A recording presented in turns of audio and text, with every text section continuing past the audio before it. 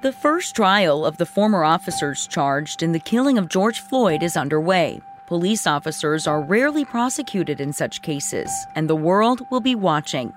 The Minnesota Public Radio newsroom, which has followed this case in detail from the beginning, will bring listeners updates on this monumental trial and the consequences it holds for the city and the country. Listen to In Front of Our Eyes wherever you listen to podcasts. 3:18, good afternoon. I'm Tom Cran, Minnesota Public Radio News. Now to the trial of St. Anthony police officer Geronimo Yanez on the 8th floor today of the Ramsey County Courthouse. A lot of Twitter traffic about a lot of commotion within the last hour. Our Reham Fashir is there, and we should say first, no verdict yet. But tell us what actually happened, Reham. Well, there was a lot of buzz on the 8th floor in the courthouse, and we were just ushered into the courtroom with everyone else, family members and media. And what we found out was that it appeared the jury cannot reach a verdict. Up at this point, it's been 14 hours, and they haven't reached a verdict. So the judge basically urged them to continue deliberating and kind of urged them to refer back to those instructions that talk about, considering everybody's opinions, don't abandon your own thoughts and views on this case, and just sent them back to the jury room. This is 74 Seconds. I'm Tracy Mumford. At just after 3 o'clock this afternoon, we got this tiny bit of news. Not a verdict, but some news in the trial of Officer Geronimo Yanez.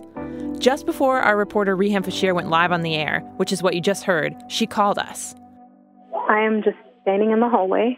We're not allowed to be close to the courtroom, but I'm trying to be within view of the entryway to the courtroom so that I can see when people start to go in. A lot of people started gathering at the courthouse this afternoon. People are pretty anxious. Everyone's anxious. The reporters are even nervous about what's about to happen. And Philando Castile's sister, Alize, came out of the elevator in tears, and she was being comforted by some other people that were with her. So we all thought, this was it. This was the verdict. And people appeared nervous. So Yanez did too. But nothing happened. Okay, when she says nothing happened, what she means is that, again, there's no verdict yet. But jurors told the court they've been unable to reach a decision so far. And so Judge William Leary called them back into the courtroom. And he reread them some of the instructions he gave them on Monday. He said, "You should discuss this case with one another and deliberate with a view toward reaching agreement, if you can do so without violating your individual judgment. You should decide the case for yourself, but only after you have discussed the case with your fellow jurors and have carefully considered their views.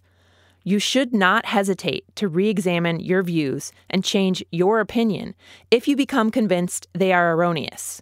But you should not surrender your honest opinion simply because other jurors disagree or merely to reach a verdict." So, the fact that the jury has not yet been able to reach a verdict after 14 hours of deliberation, and the fact that the judge had to re-emphasize these jury instructions, it means that at least one of the jurors disagrees with other jurors on at least one of the 3 charges that Yanez is facing. Again, he's facing second-degree manslaughter and 2 felony weapons charges.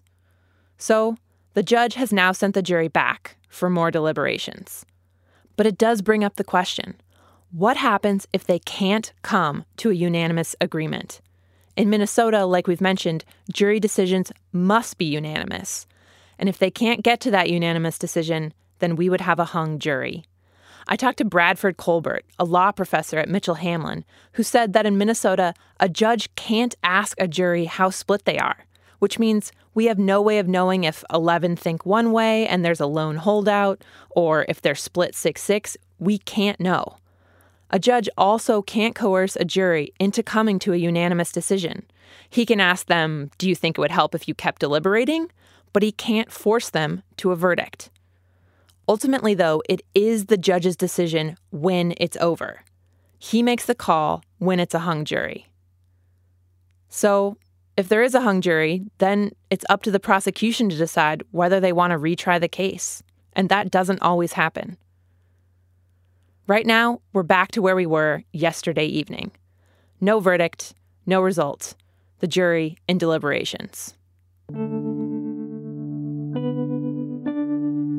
We'll be back with you with any new developments. And you can always get the most up-to-date information about the trial on Twitter if you follow us at 74seconds NPR or go online to 74seconds.org. 74 Seconds is a production of NPR News and American Public Media.